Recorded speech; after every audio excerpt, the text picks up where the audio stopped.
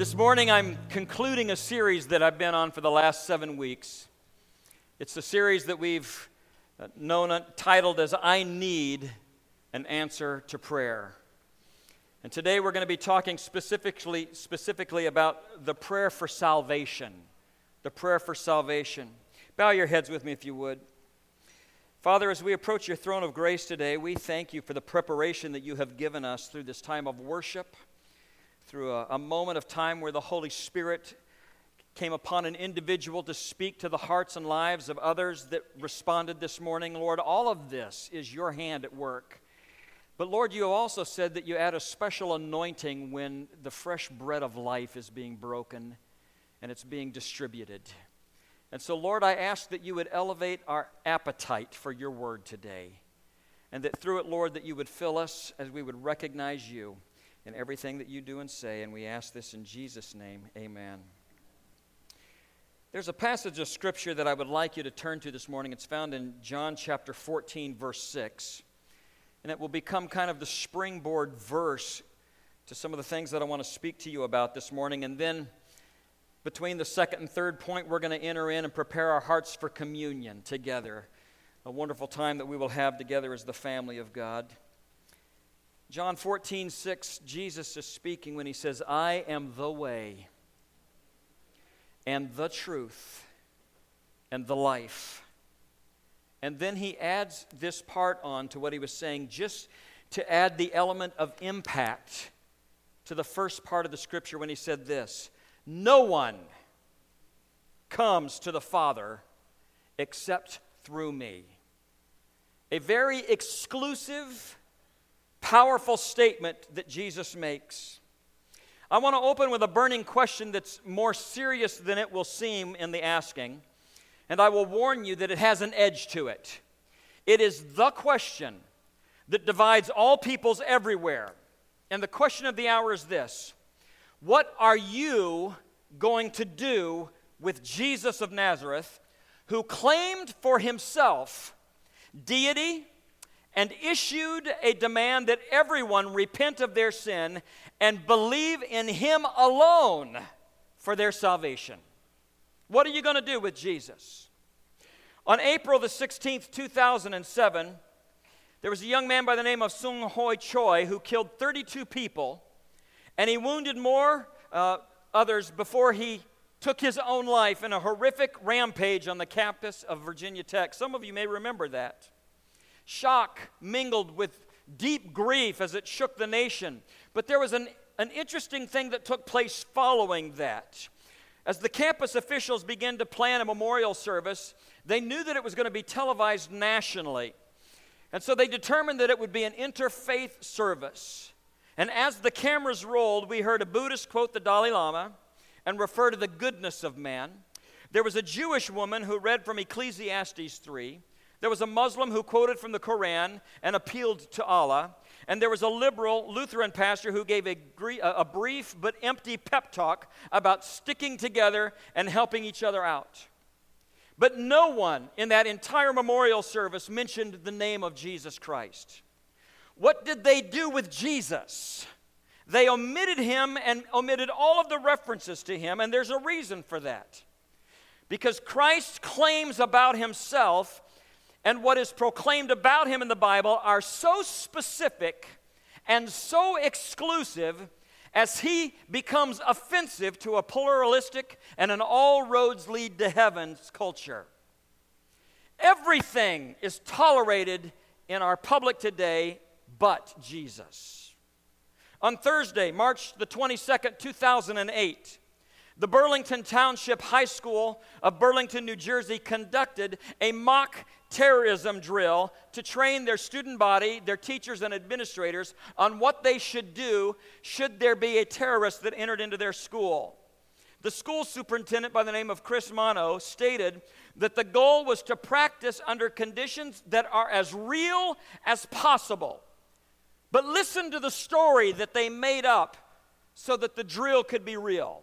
They said in their story, pretend that there are two Christians who are seeking justice because the daughter of one of them was expelled for praying in class. That became the basis of their terrorism drill.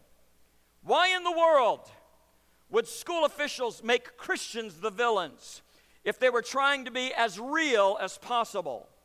Because our culture increasingly sees the demands of Jesus on the world, and they consider them to be crazy demands. What this principal did in this New Jersey school, what did he do with Jesus? He painted a caricature of him by which the students and the teachers depicted his followers as borderline lunatics, just waiting for something to trigger them so that they would go crazy. We also are aware of, just in the past couple of weeks, the comments that were made on ABC's The View by Joy Behar, who, referring to the vice president's Christianity, and by now most of you know about it, she mocked Vice President Pence, calling him mentally ill for talking to Jesus and listening for God's voice. Her exact words were, "It's one thing to talk to Jesus. It's another thing when Jesus talks to you." That's called mental illness, if I'm correct. Hearing voices. Franklin Graham responded to her remarks, posting to Facebook and saying the Bible is full of examples of people hearing the voice of God. And he quoted John chapter 10, verse 27, where Jesus said, "My sheep hear my voice, and I know them, and they follow me." He continued by saying, "I'm thankful that today he still speaks to us through his word and through his Holy Spirit at work within our lives." And then he said this question, "Aren't you glad that God still speaks?" You need to know that when we pray for the prayer of salvation, as we're going to approach this morning, that you have got to determine in your heart that you are answering the question of what you will do with the claims of exclusivity of Jesus and salvation. And I want this message this morning to serve as a message of hope and a powerful spiritual breakthrough in your life. I want you to know that God provides a dynamic salvation that will impact every area of your life as you yield to Him. And I want to begin by establishing, as I have every other week during this particular series, a list of verses for you to begin to jot down. And there is an outline for you available in your bulletin. And there's some room there for you to begin to jot down this list of verses that speaks and examples of answering the prayer of salvation. Before I read them, let me tell you something. The question is, what is salvation?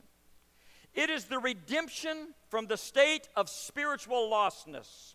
It is deliverance from sin and its consequences through faith in Jesus Christ. The Bible refers to God's salvation to those who seek it hundreds of times in both the Old Testament and the New Testament.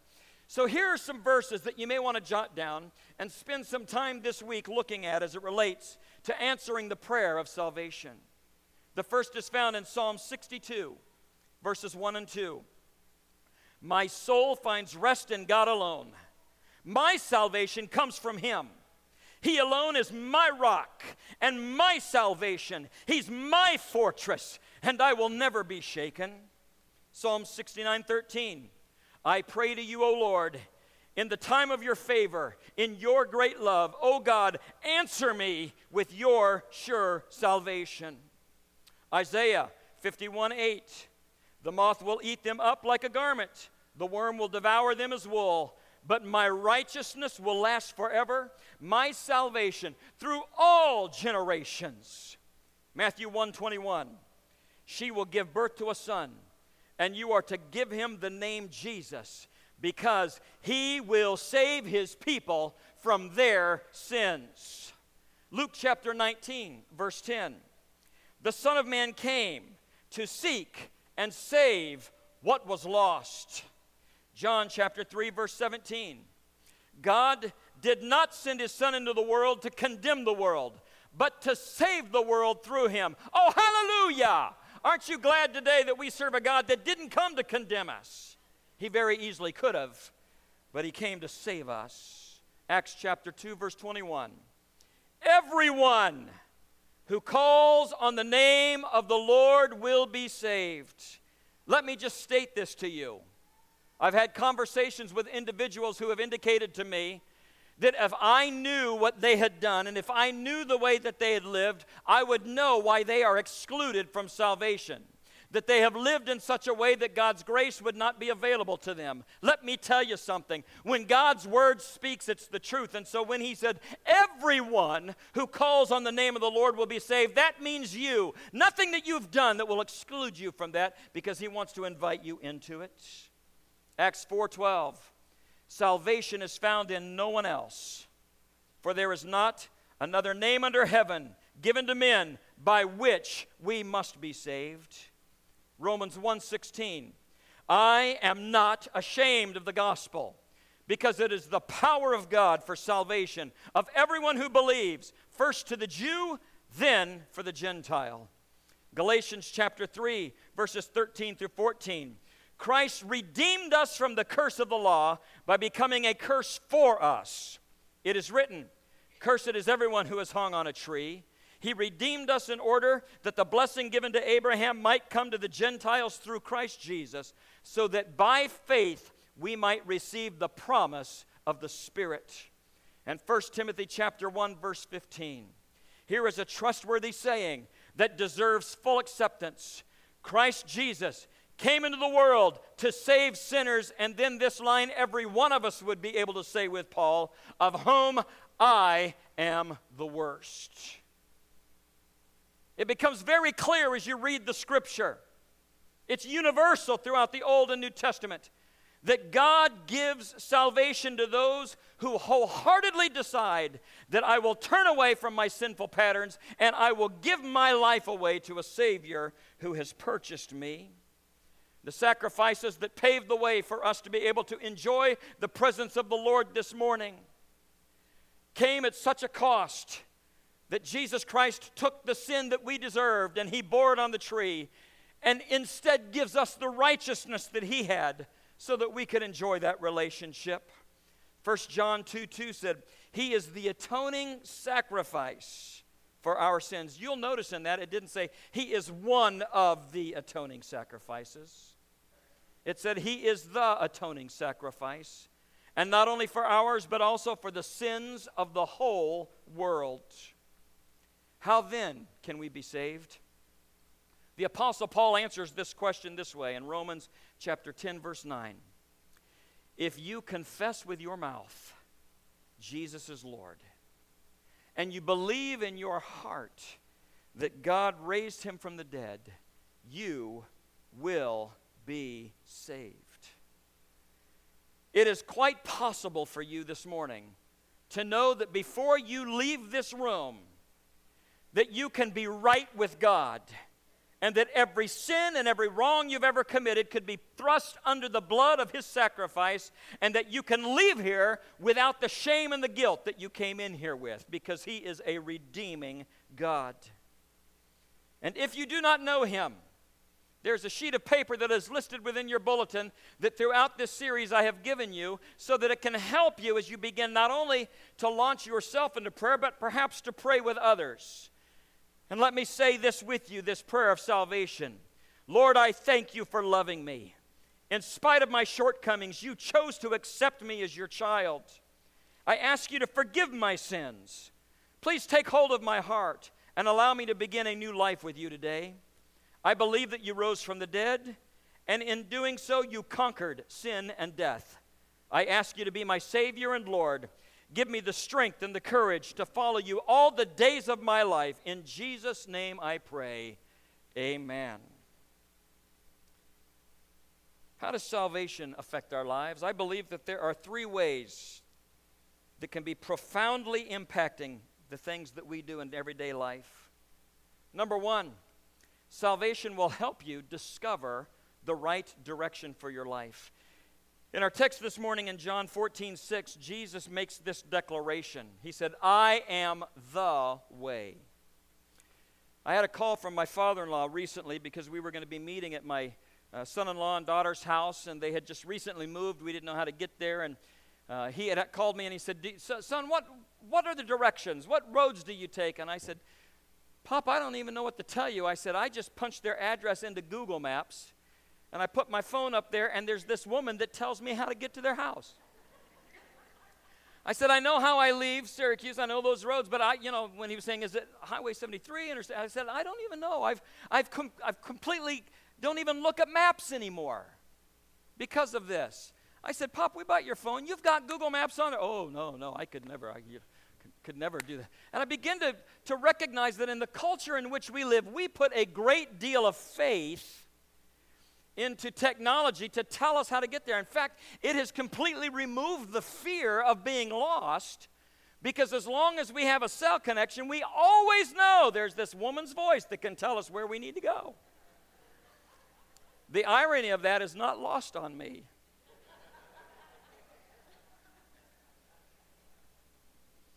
So when Jesus says, I am the way, in the Greek, the term here is emphatic.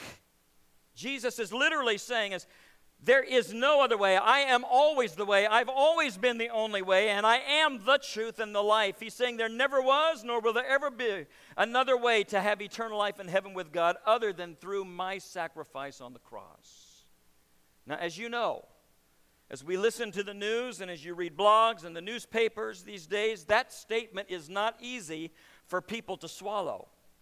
In fact, Christians who embrace this conviction that Jesus is the only way to heaven are often referred to as narrow-minded, bigoted, and even snobby and pious. There was a rabbi by the name of Rabbi Botich who reflected on this attitude toward Christians who believe this when he said this: I am absolutely against any religion that says one faith is superior to another. I don't see how that is anything different than spiritual racism. It's a way of saying that we are closer to God than you, and that's what leads to hatred. The views of Rabbi Botich are illustrative today of the world in which we live, a day of religious pluralism and tolerance, where the exclusive claims of Jesus Christ are politically incorrect and is considered a verbal slap in the face to other belief systems. You see, we live in a culture where people are used to virtually endless options of about anything they want.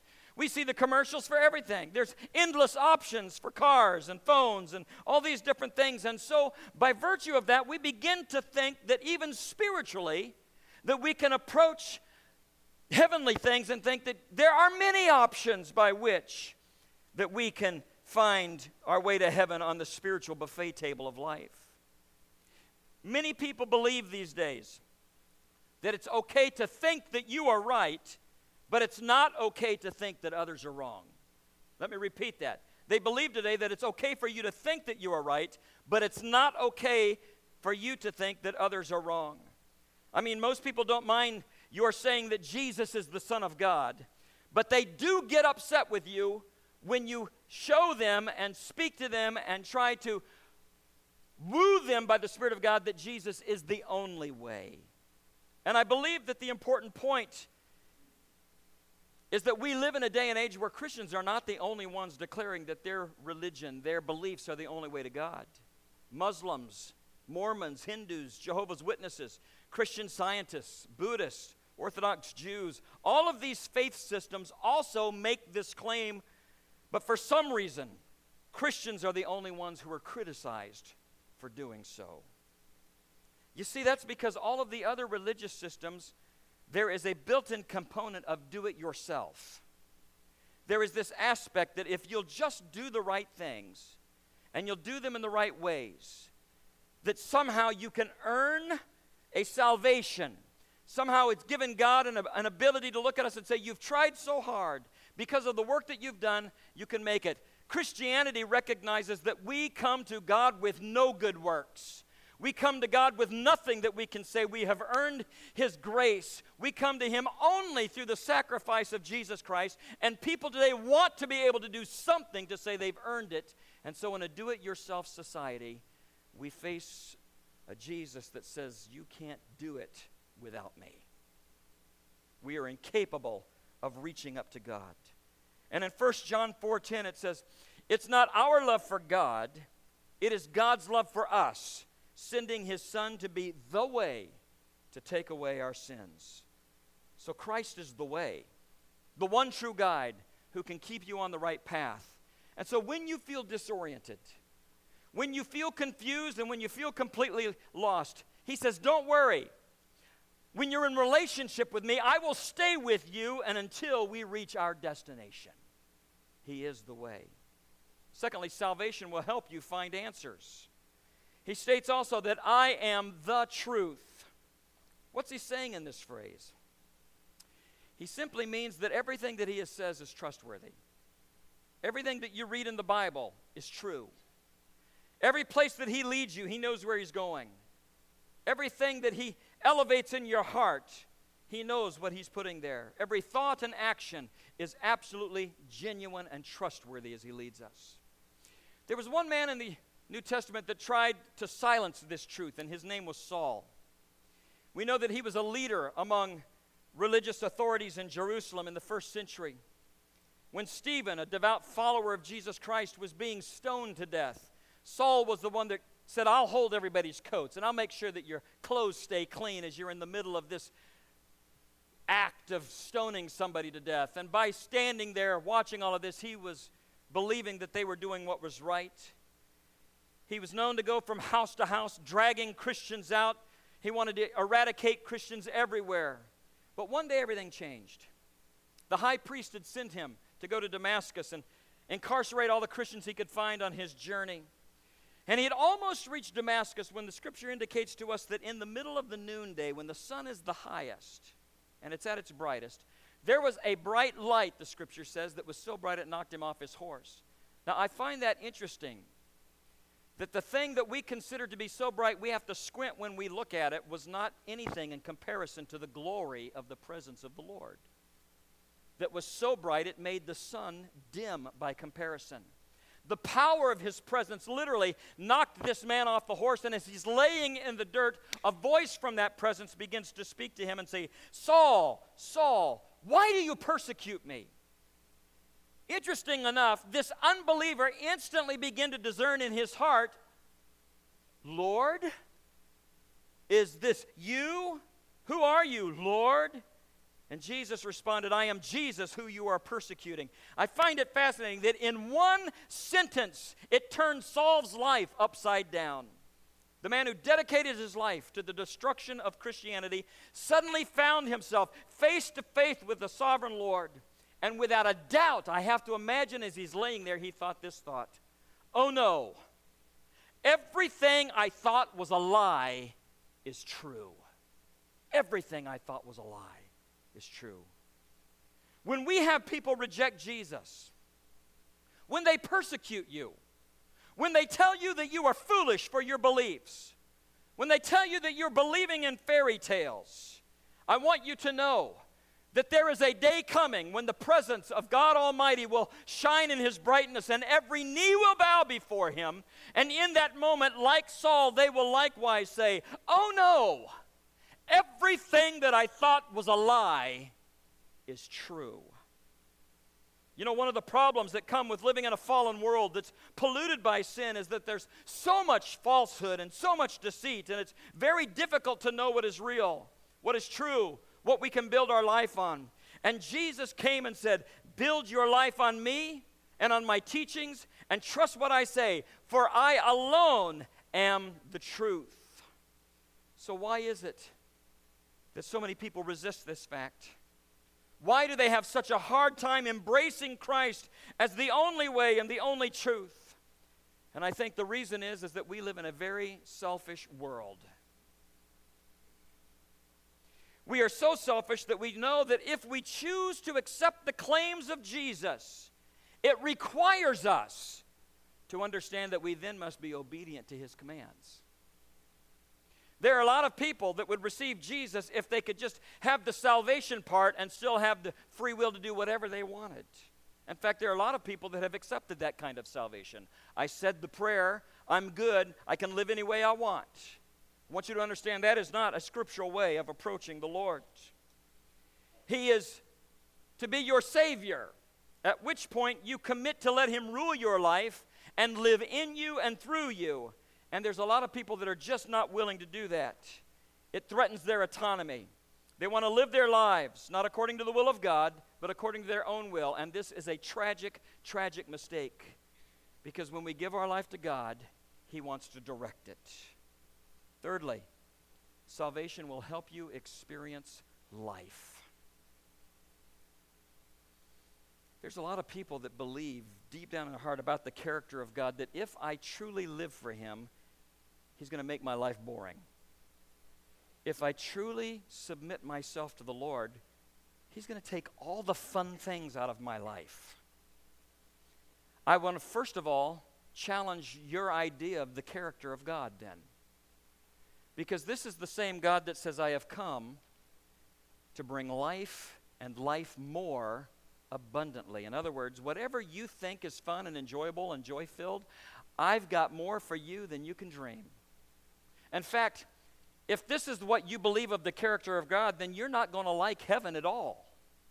Because heaven is going to be filled with joy. It's going to be filled with happiness. It's going to be filled with gladness. It's going to be filled with all these things. But if you have an idea of the character of God is to rob from you and make you so sad and so boring, then you're not going to enjoy the relationship with God at all. It says, the thief comes only to steal and to kill and destroy, but I am come that they may have life and have it to the full. Matthew 11, verses 28 through 30 in the Message Bible. I want to read it to you on the Message Bible because I love the way that it puts it. Are you tired? Are you worn out? You burned out on religion? Come to me. Get away with me, and you'll recover your life. I'll show you how to take a real rest. Any of you need a real rest? 4 of you. Walk with me. Work with me. Watch how I do it. Learn the unforced rhythms of grace. I won't lay anything heavy or ill-fitting on you. Keep company with me, and you will learn how to live life freely and lightly.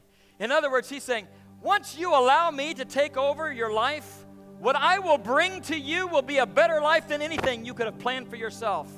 I love it when he says, learn to walk in the rhythm of his grace. There's a gracefulness that he places upon us, and I believe that grace then flows through us and touches everybody that's around us. As we walk in that grace, he said, I'm here to help you experience life. So if you feel lifeless and dead, your salvation will not come in a rigid set of rules or regulations that will overwhelm you with impossible standards. Only salvation in Christ will help you discover true life. So regardless of whatever errors you may have committed, how bleak the future may seem, the Lord will revolutionize your life in ways that you never dreamed. And the following prayer will help you begin a new life in Christ today. And I'm fully confident that He will hear and answer this prayer because He is the way, the truth, and the life. So prayer for starting a new life today sounds like this. Lord, I have little energy and little hope. My prognosis for the future doesn't look very promising. I recognize that I need a change. So I come to you now and unconditionally yield my life. Fill me with your presence. Give me your strength. I want to be born again. Forgive all my sins and mistakes, and I ask that your Holy Spirit would empower me to live a meaningful and significant life that glorifies you. I ask these things in Jesus' name. Amen. In just a moment, our worship team is going to lead us in a song, and I'm going to ask that our ushers would begin to distribute the elements of communion. And when you get them, I'm going to ask that you would hold them and wait until everybody has been served so that we can participate together. As I look out this morning, I see so many new faces. And if you're here today as a guest, I want you to understand that if you believe in Jesus Christ, if you've asked Him into your heart, you don't have to be a member of this church to participate in the communion supper, because you're a member of a much larger family than just this body. And so I want to invite you, if you know Jesus today, that you can feel welcome at the communion table.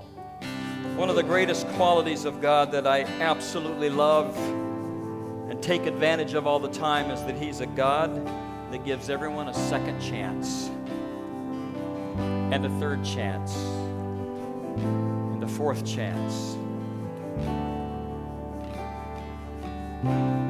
There's this really interesting passage of Scripture as Peter and Jesus are sitting there, and Peter has this overwhelming sense of spiritual self-confidence. Jesus is beginning to describe what's going to happen, and says, you're going to deny me. And Peter stands up and looks him in the eye and says, Lord, this may happen to all these other people in this church, but it's not going to happen to me.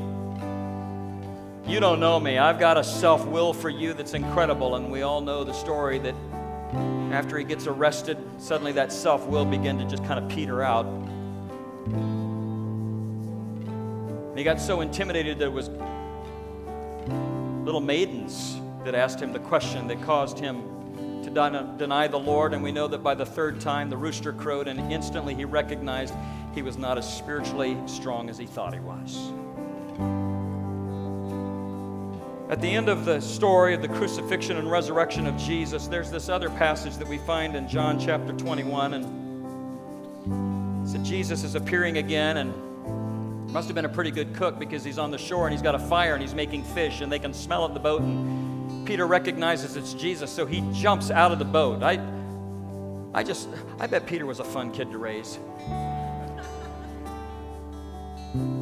He gets in, he's standing in front of Jesus and he's all wet, and the rest of the guys bring in all the fish. And as they're standing there at the end of the meal, Jesus begins just to have this conversation with him, and he says, Simon, son of John, do you truly love me more than these?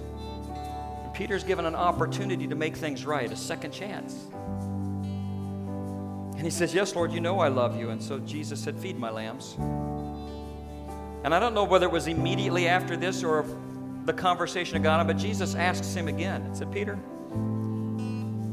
Simon, son of John, do you truly love me? Peter responded, and he says, Lord, you know that I love you. And then further on in the verse, in the chapter, Jesus asks him a third time. And the scripture uses some really interesting wording, because at the third time it says, Peter was hurt because Jesus asked him a third time. I often wonder how Jesus was hurt when Peter denied him. If there wasn't some sense of correlation there. Peter, I want you to know that pain, because you're going to need to overcome that as you move forward, because I'm giving you a second chance. Any of you need a second chance this morning? Third chance? Maybe you're in the triple or 4-digit chances. God gives everyone another chance. And so as we prepare for communion, let me read this prayer. And I'm going to ask that you would just close your eyes and bow your heads, and that you would say it in your heart as I read it, because it's the prayer of a second chance. Lord, I know I've made too many mistakes and I'm not perfect. Forgive me for not making our relationship the highest priority. I've let distractions and temptations pull me away. I want to be at peace with you, and I want you to be proud of me. Will you grant me a fresh start and another chance? I ask you to forgive me, and I ask you to accept me as one of your precious children. I rededicate my life to you, and I ask you to give me your spirit to overcome everything that holds me back. In Jesus' name I pray, and if you agree, you say amen. The night in which he was betrayed, he broke the fresh bread and began to distribute it around to all of the men around that table. And in a very important way, he says, you don't understand everything that's happening here just now, but this bread that you're tearing represents the breaking of my body for you, that you're going to come to understand very, very clearly in a few days.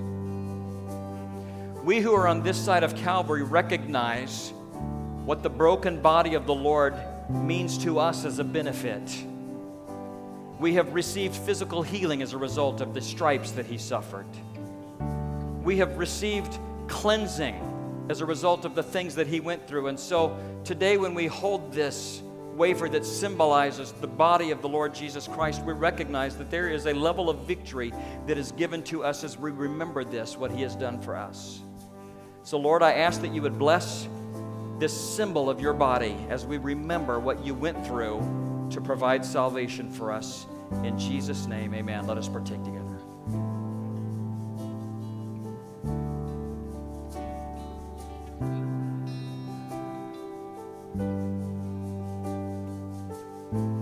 At the end of that meal, Jesus began to pour out the wine to them.